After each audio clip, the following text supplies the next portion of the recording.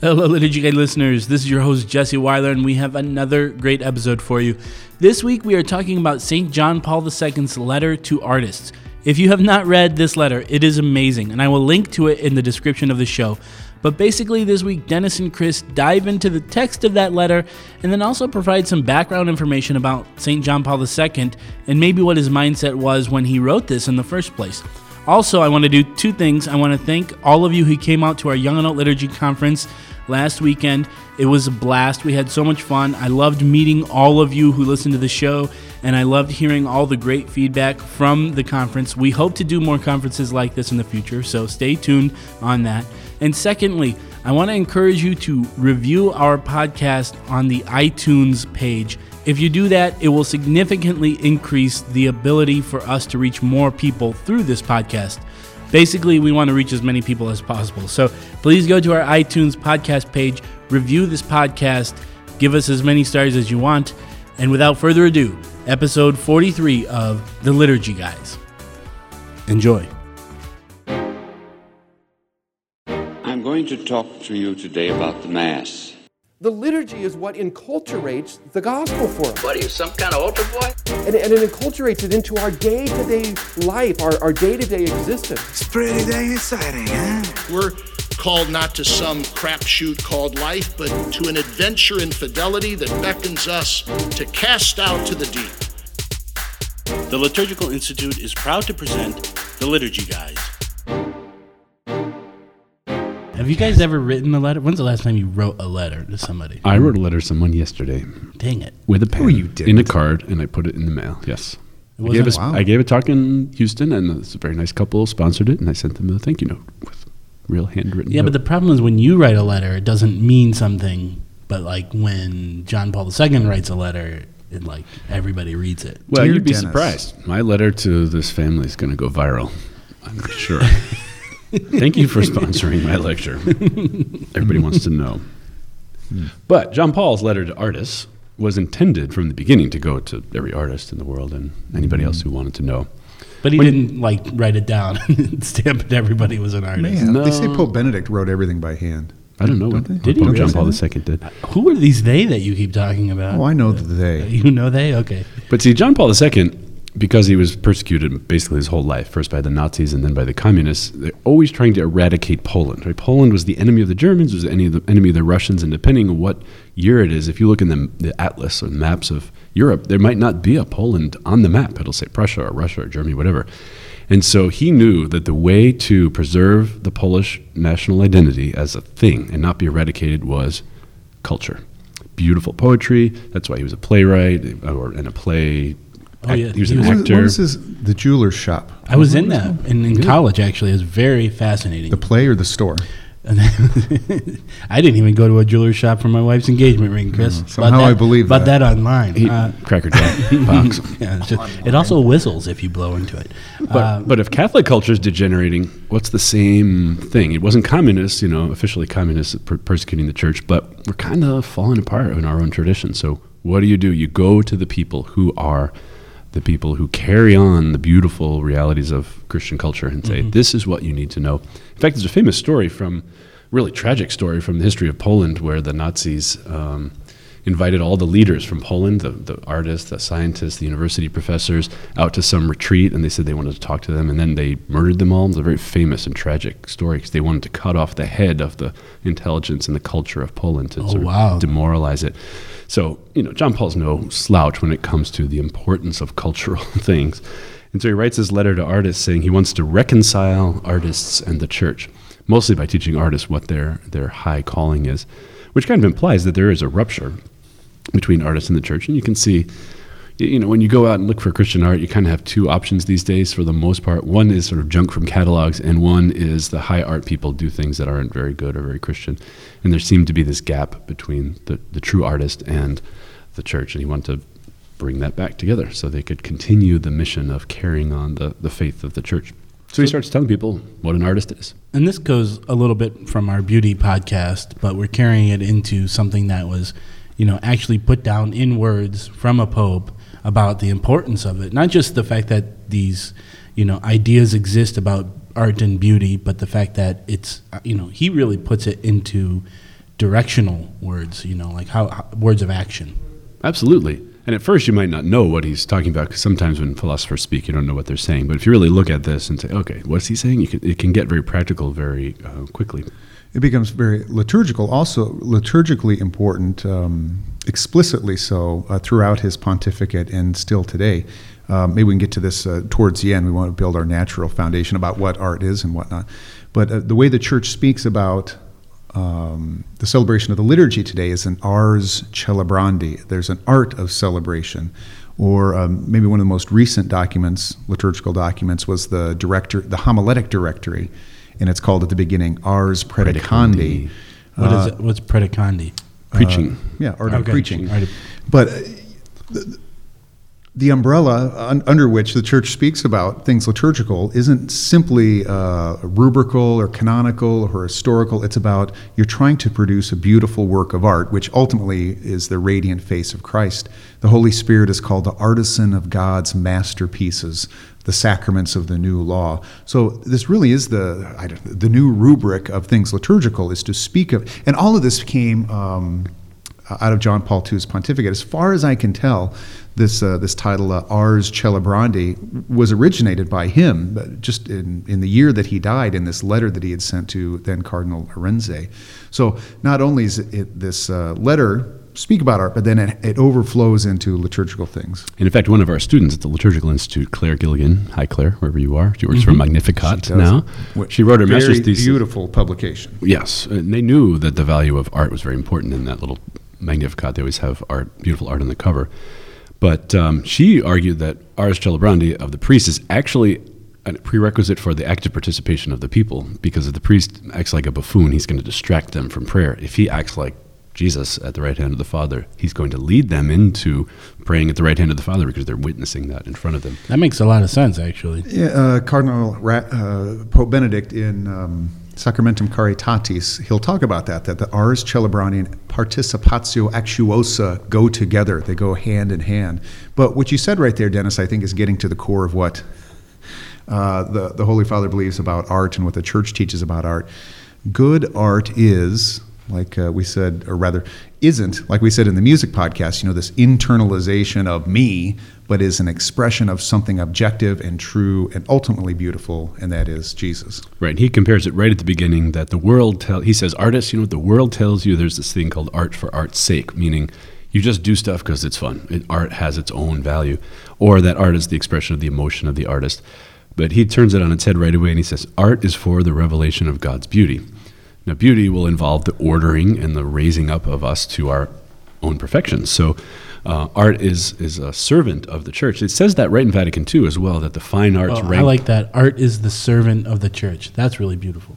Well, yeah, sure. I mean, if you make chasubles and you sew, your art is at the service of the church. If you're a metal worker and you make chalices, your art is at the service of the church. I make a lot of memes. That's like my That's service. his own special member of the mystical body. Type of beauty, Jesse. I don't think JP2 is talking about that, but... Right, but he's not making this up. I mean, Vatican II says in chapter 7 of Sacrosanctum Concilium that the fine arts rank as among the highest of man's genius, and that they're given to the church. They're very important. Can you imagine if we didn't have art of any kind? How could we make an image of the heavenly Jerusalem? How could we make a statue? How could we have the song of the angels at the throne of God? How could we have a priest vested in the clothing of heaven? How could we have a chalice that anticipates the heavenly Jerusalem? Without artists, everything would just be flat. The language would be boring.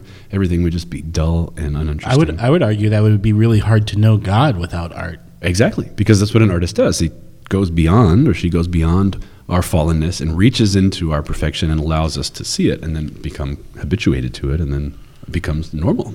So what else is, by the way, do you know the impetus for this letter? Or is there, why did he write this in the first place? You talked about because of this Poland thing, but was there anything in that time that he felt really compelled to write this? Well, he says it's to reconcile artists in the church. I think he just looked around and saw that the Catholic culture was declining, that artists didn't really know what they were supposed to be doing when it came to their own vocation. So he's looking in the interest of pastoring souls, but also in service to the church. If they're going to do it, they should know how to do it and what they're doing. And probably there's a lot of junky, ugly discordant, broken art that wasn't really embodying the idea of Christianity. But that's not what we're talking about. We're talking about the how to do it correctly and how to do the good. Now, this doesn't answer your question about why John Paul wrote it, but I've heard Bishop Barron say this often, that art and beauty is one of the most powerful tools of evangelization today. So if you talk about evangelization through truth, goodness, or beauty, it's difficult to convey the contents of the faith through the truth argument, right? Because everyone has his or her own truth. Or the goodness argument that you should act in this way. This is the right way to act. Well, that's difficult too. But there's something that is undeniably attractive about things that are beauty, that are beautiful. And so art, at least in Bishop Barron's thinking, is necessary today because of its evangelical power. Now, whether that was part of what was motivating John Paul II, I don't know. But certainly, I think, as Dennis said, I mean, the place of art and beauty, as expressed in the Catechism and his other letters, is a key component of expressing the faith liturgically or otherwise, and so it was something he had to try to clarify its place in the church. Right, and the traditional teaching about beauty is that it moves the will toward the good. So when you see something beautiful, you're perceiving something good, and you want to go closer. You want to know more, learn more. If you smell delicious food, you want to go eat the food. You don't say, it smells enough. And I'll eat it even if it doesn't smell delicious. Well, right. You tell the Sems about chocolate chip cookies, right? Oh, I think I've done that here on the podcast before, but if you smell chocolate chip cookies in the front door when you come in from school, you want to go in the kitchen and get the full conscious active participation in cookies. You want the fullness of cookie. If someone just gave you a book outside and said, these are the ingredients of chocolate chip cookies, and you cook it, for 20 minutes at $3.75. Yummy. Who cares, right? But smell those cookies, you say, I want more. There's something more about the reality of that beauty that attracts you. And so beauty is often called the attractive power of the truth or the splendor of the truth. So you can argue the truth. You see these kind of sidewalk evangelizing people, and they have these signs, do this or you go to hell. Well, that just doesn't work, in our day. There's nothing beautiful about that. But you meet a person who has a beautiful life. You meet Mother Teresa, and you say, wow, her life is poured out completely for others, and she's joyful. I want to live like that. I see that beauty. I want to do that. And so there's this, what they call mimetic desire to imitate that which you see. Well, it's true. I mean, why is Mother Teresa, I probably asked this before on the podcast, why is she so beautiful? She's not on the cover of Vogue magazine, right? But why is she more beautiful than the woman who is on the cover of? Because she reveals the ontology of a person transformed by divine life. And revealing of ontology is beauty. A beautiful thing reveals what it is at the highest. And it reveals our desire to want to be like that, to go live the way we should and take care of others and be selfless and not be bound up by earthly cares. So what are some of these specific things that JP2 says to artists in his letter? Well, first thing he says is that artists, he calls them ingenious creators of beauty. Ingenious meaning that's so nice of him. I know, well, but you know what? If you're really an artist, that's what you are. And he says it's not an accident. It's not just a historical thing that you were sent to art school, but there is a religious experience that we have in our gut, and we want artists have a vocation to do this. So think of someone as a vocation to marriage or the priesthood or religious life. They don't really know what that is yet, but they just want to go find out. They go to, Quo Vadis days, or they go on a nun run or whatever. I need to know more. And then they say, that's what I'm supposed to be. If you just said, well, guess what? Religious life is whatever the heck you want it to be. Go live alone. Well, that's not being conformed to the pre-existing reality. So he's telling artists, you have a desire deep down in you, and you have to know what it is you're being called to. So then he kind of walks through some of these things. And one of the first distinctions that he makes is the difference between the creator and the craftsman. This is very important because we use the word create a lot. Architects always say, I create space, or I create this or that. Definitely. Create, properly speaking, means to make something from nothing. This is what God did at the beginning of the world. He created ex nihilo. So he made something from nothing. And in the strict sense, this belongs to God alone. No artist can sit in a room and wave their hands and suddenly clay, is created out of nothing. But they can dig up clay in the earth and then fashion it into something and give it form and meaning. And so he's helping artists understand this is what you do. You don't start from nothing. You start with something. But this is a very important thing, because what does an artist do? He's created in the image of God, which means he shares the capacities of God. So how did God make Adam in the biblical description? He formed him from clay. Exactly. But he also created the clay. Well, right.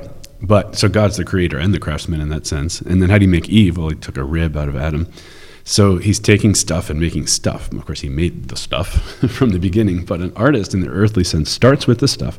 But because he shares in the capacities of God, that's intellect and will, he can give shape to earthly matter, just as God gave shape to earthly matter. And the choice the artist has is to do it well or do it badly, to make statues of the devil or make statues of the Virgin Mary. You have a choice, but in either case, you have to know what you ought to do, how to serve the greater good, and how to glorify God. But it's a very, very high power that, think about, say, a married couple can make a baby. I mean, that's an amazing thing. We still can't do that in the lab. An artist can take that attribute of his intellect and will and make a thing that reveals the heavenly Jerusalem. So you're saying you craft a baby? Well, you do, right? You can't make a baby from nothing. All you can do is use what you already have and well, that's another podcast. We'll talk about that later. But that's the theology of the body, right? That the body reveals God. The artist has this share in God's own creative power, just like parents do. And so the call of the artist is very exalted. It's not just the guy who builds the roads. It's the person who reaches into the heavenly future, sees what heavenly beauty could be like, and then can do something that other people can't do. What it sounds like you're describing here, and maybe you're going to get to this, but at one point, doesn't he liken works of art to almost like sacraments? Because this is one of the this is what it sounds like here. You're talking. So imagine you have this matter, this material, this stuff, as you put it, the clay, whatever it is from the ground. And what the artist does is he informs it. He brings a certain logic and reason and form and content to it. And when you combine the form with the material, I mean, this is what's called hylomorphic, made of matter and form. Wow, hylomorphic. In the sacraments. Something parallel is happening with works of art as the artist is taking form and he's putting it with matter to ideally reveal something, potentially to reveal something that is divine and ultimately Christ, who's the reality of everything, right, of every sacrament, and so every potential work of art. That's the basic definition of a sacrament, is this material expression of an otherwise unknowable or insensible, invisible spiritual reality. And that's what an artist does. That he compares icons to sacraments. And mostly he says that the Eastern Church, they call icons sacraments with a small s, precisely because they use matter to reveal the heavenly realities. And an artist can make an icon that just is a portrait of you, and you say, well, that's not very heavenly. Or the artist can pray, fast, read, study, and then have this gift to know what heavenly realities are like, and then apply their intellect and will to master the craft. I mean, I might know what heavenly Jerusalem looks like, but if I haven't practiced making icons, I'm not going to be very good at it. And so knowing is part of it, and then mastering the craft is also part of it. And the logic behind this letter is he's telling artists the only way for them to come to a full understanding of their mission and vocation and themselves as people is to know this. That if they don't know this, they're going to flounder around and be unhappy and unsatisfied, making things that aren't satisfying. But if you go in the beginning and say, you know what, this is a vocation, this is a skill God gave you, your job is to reach into the heavenly future, use your intellect, will, and mastery of craft to reveal that to the world, then you'll be happy. It's like everybody else who has a vocation. They're never happy until they figure it out and then live it. And he's saying artists have this vocation. It's a duty, just like we all have our capital V vocation and small v vocation.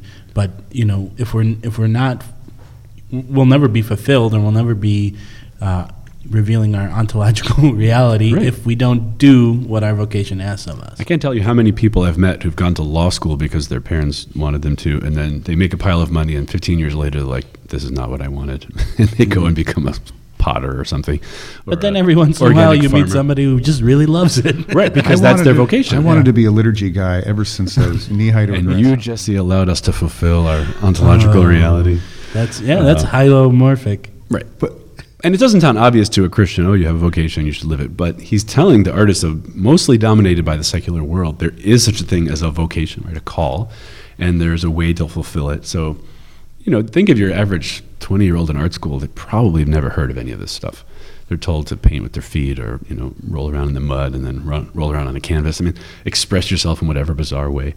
He's saying, no, there's way more than that. There's kind of two attributes of any artist that they have, he calls techne, which is their actual capacity to make stuff, pick up a paintbrush and to master the craft. But then there's also moral character to art, that the content of what they do is related to what is good. And so if you don't know what goodness is, you might have all the best craft in the world, but you're not really doing what you ought to do. Basic stuff, but super important in the secular art world, I think. It seems like those, little sentences from Pope John Paul II are definitely needed in this culture today, because I think, one, I really am drawn to the idea of a small v vocation. Like, what's your vocation? Everybody talks about vocational discernment. Oh, you're going to be priest, nun, religious, parents, whatever. But we don't think about that underlying draw or desire that God put in us to do something very specific with our life, to praise Him and to become closer to Him. And I think you're right, Dennis. I think art in general always had this kind of vague, reality, like what is art, and it's whatever expression you of myself, right? But putting that, for lack of a better term, label on art that is a vocation and is your duty, and if you do so, and if that is your vocation, you do so, you will be totally fulfilled. I think that is something that is incredibly beautiful in of itself. All right, this is what I want to ask you, Dr. McNamara. I don't know if this is in in the letter or not, but I've heard you talk about this before, and it has to do with this vocation question, right? So when one finds his or her vocation, it does a couple of things. One is it makes that person more human and more naturally happy, while at the same time it is a participation in a supernatural and divine life. And so there's these two components to, in fact, in this letter to artists, it says something like, men and women are to make themselves into masterpieces, into works of art. But in a vocation, it has a fulfillment on the human level as well as a supernatural level. Now, if this is the case for like a work of art too, again, I don't know if this is in the letter, but I know you've talked about this too, it has to have this natural bearings and moorings. It can't see, a work of art, a good piece of liturgical art cannot cease to be human. But at the same time, it also has to extend into and reach into the heavenly places. It has to have this supernatural element to it as well. And art that is, you mentioned a portrait before, if a work of art is simply a reproduction of the natural, well, then it loses out on the supernatural. Conversely, if it's too abstracted and not recognizable as human, that's not good art either. So whether it's music or statuary or windows, it has to have this coming together of both the natural and the supernatural. So what's your question? The question... What's your question? That's the question. Ask the question. Well, I want to know, first of all, is that correct? Does Yes. that come from John Paul II? Does it come from Dennis McNamara? I did not think that was your question. What does translate that into some examples? Well, imagine you are a surgeon and you're incredibly gifted at repairing damage from war injuries. And so you find out that you have this gift to reconstruct faces of soldiers damaged in a war. And you decide, I'm not going to do that. I can make more money, giving rich people facelifts.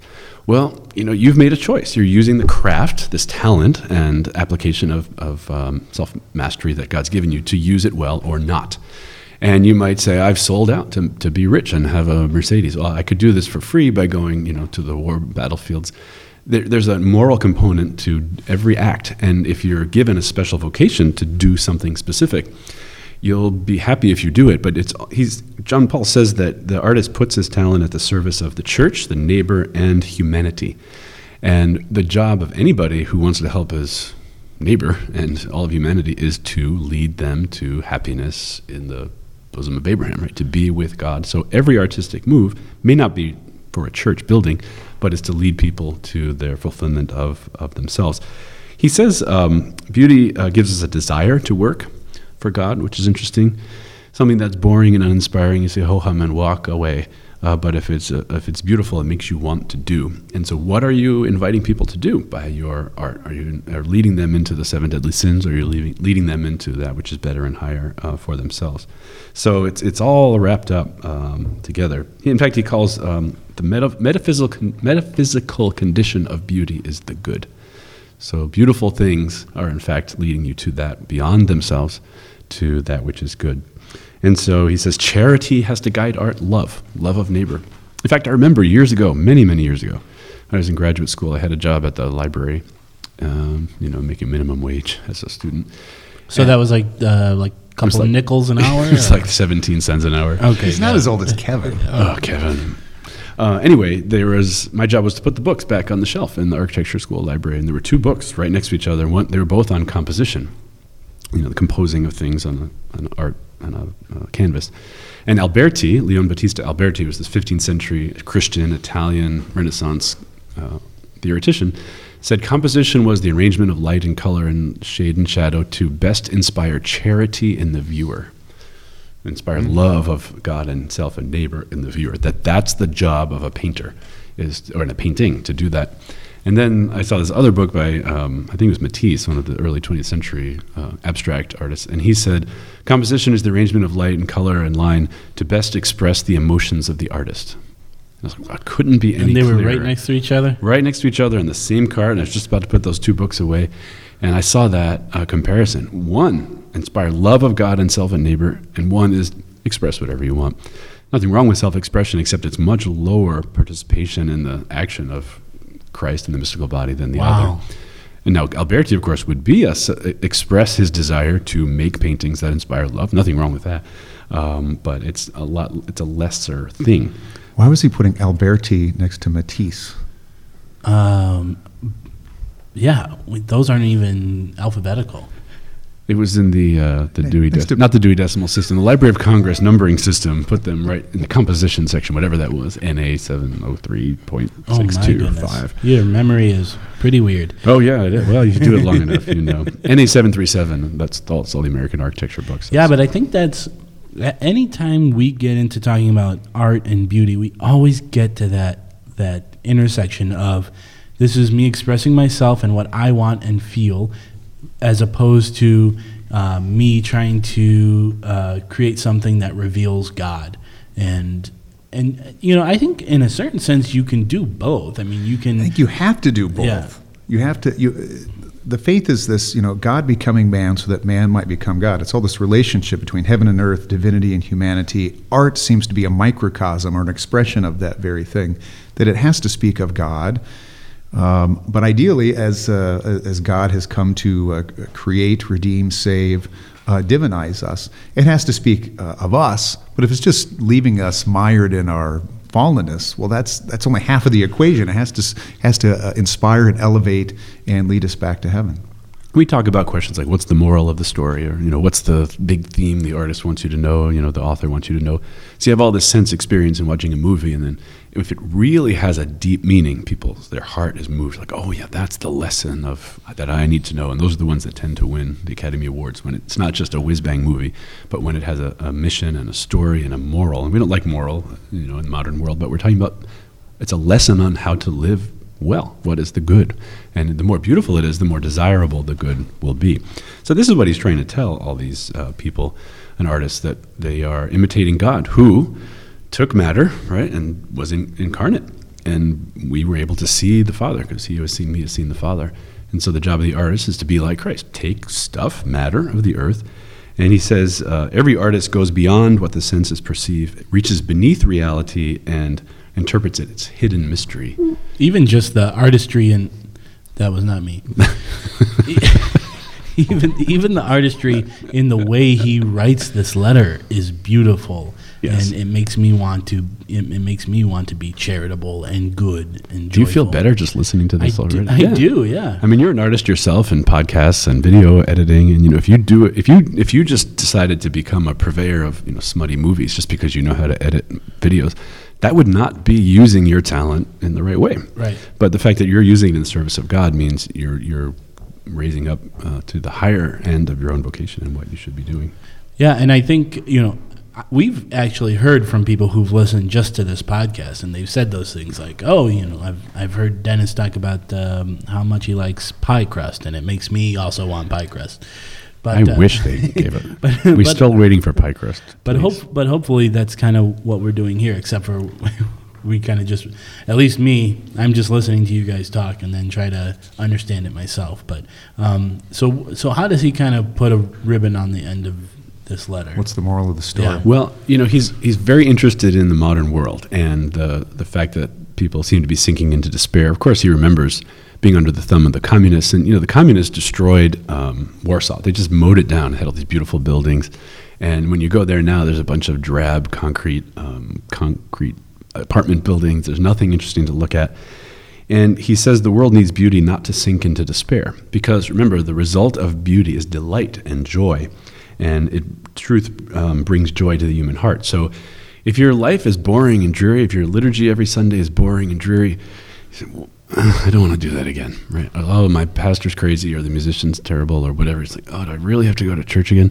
The claim he uses, there's a particular Polish poet he quotes, says that beauty is to enthuse us for work. And we talked about the word enthuse before, but it's to have the enthusiasm, the desire to do the work of prayer. And then prayer lifts us up to God. And theos. And theos. God within you. God in you.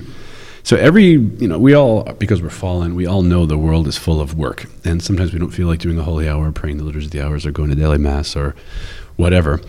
But the more easy it is, the more delightful it is, the more we're likely to do it. So he's telling artists, guess what? If you want to lead people to God, the beautiful will be the way that they'll get there, because this is how God wants it. He doesn't want us to hang around bored and just be slaves to the truth.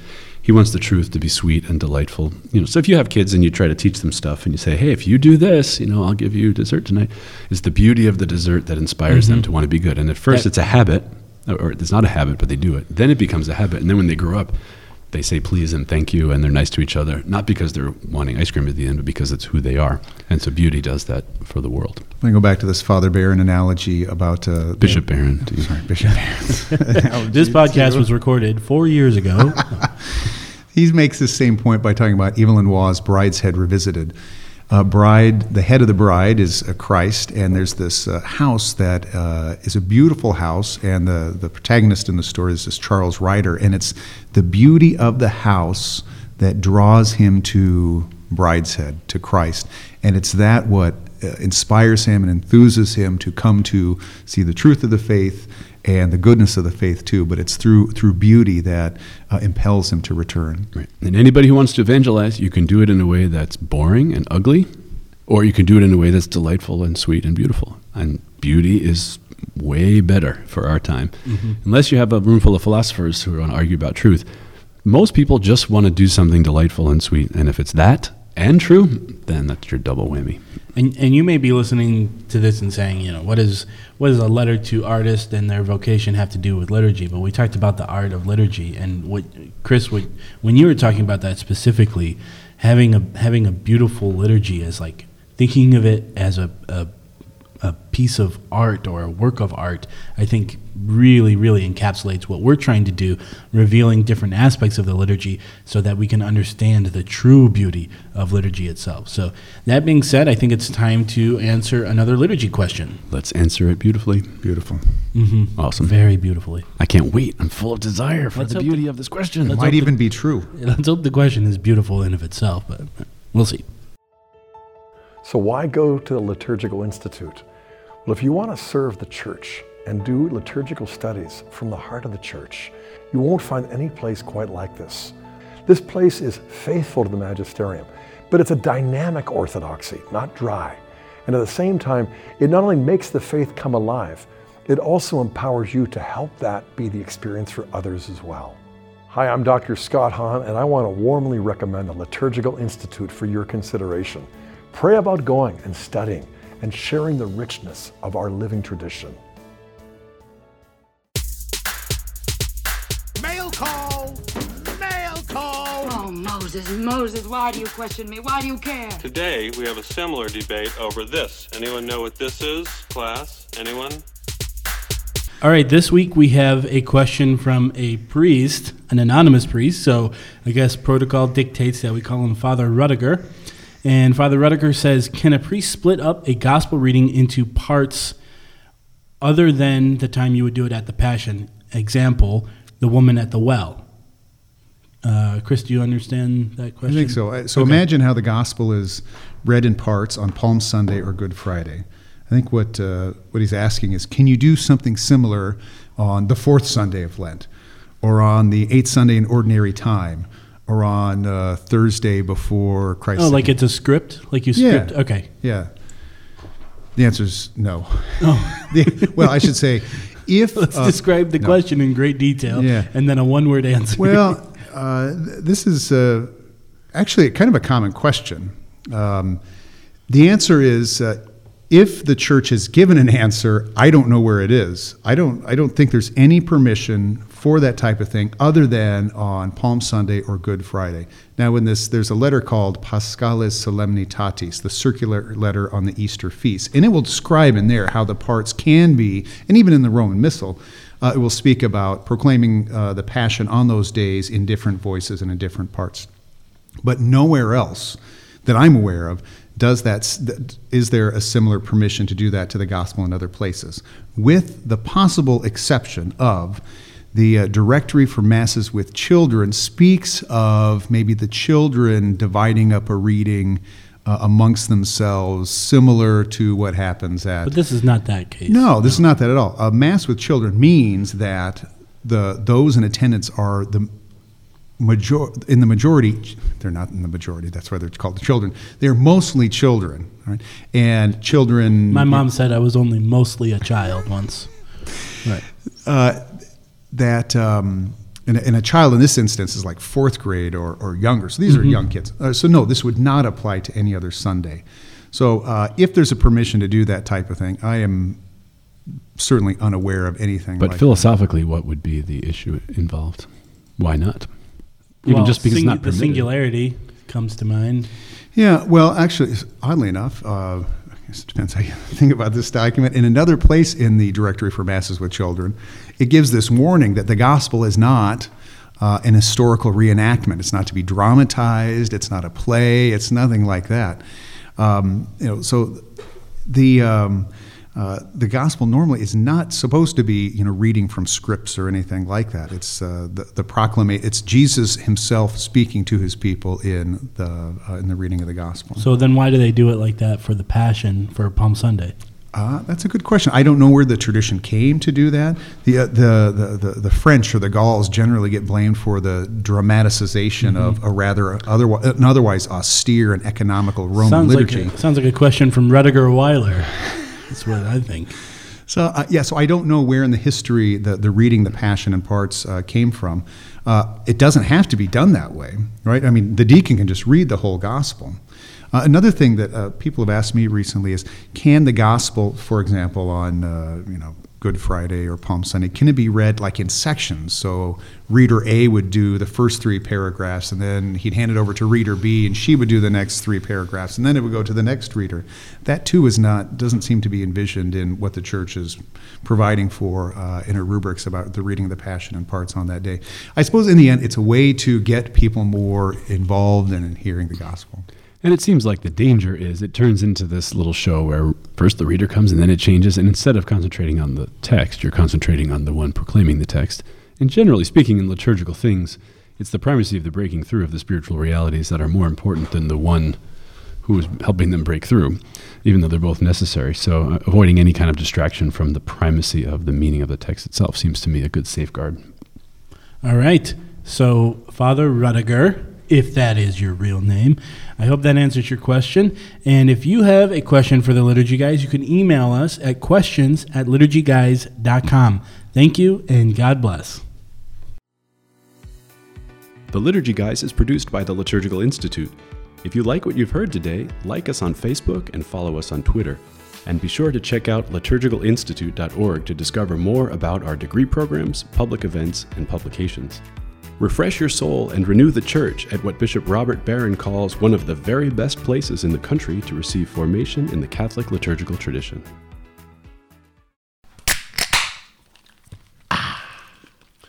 Now that's a podcast.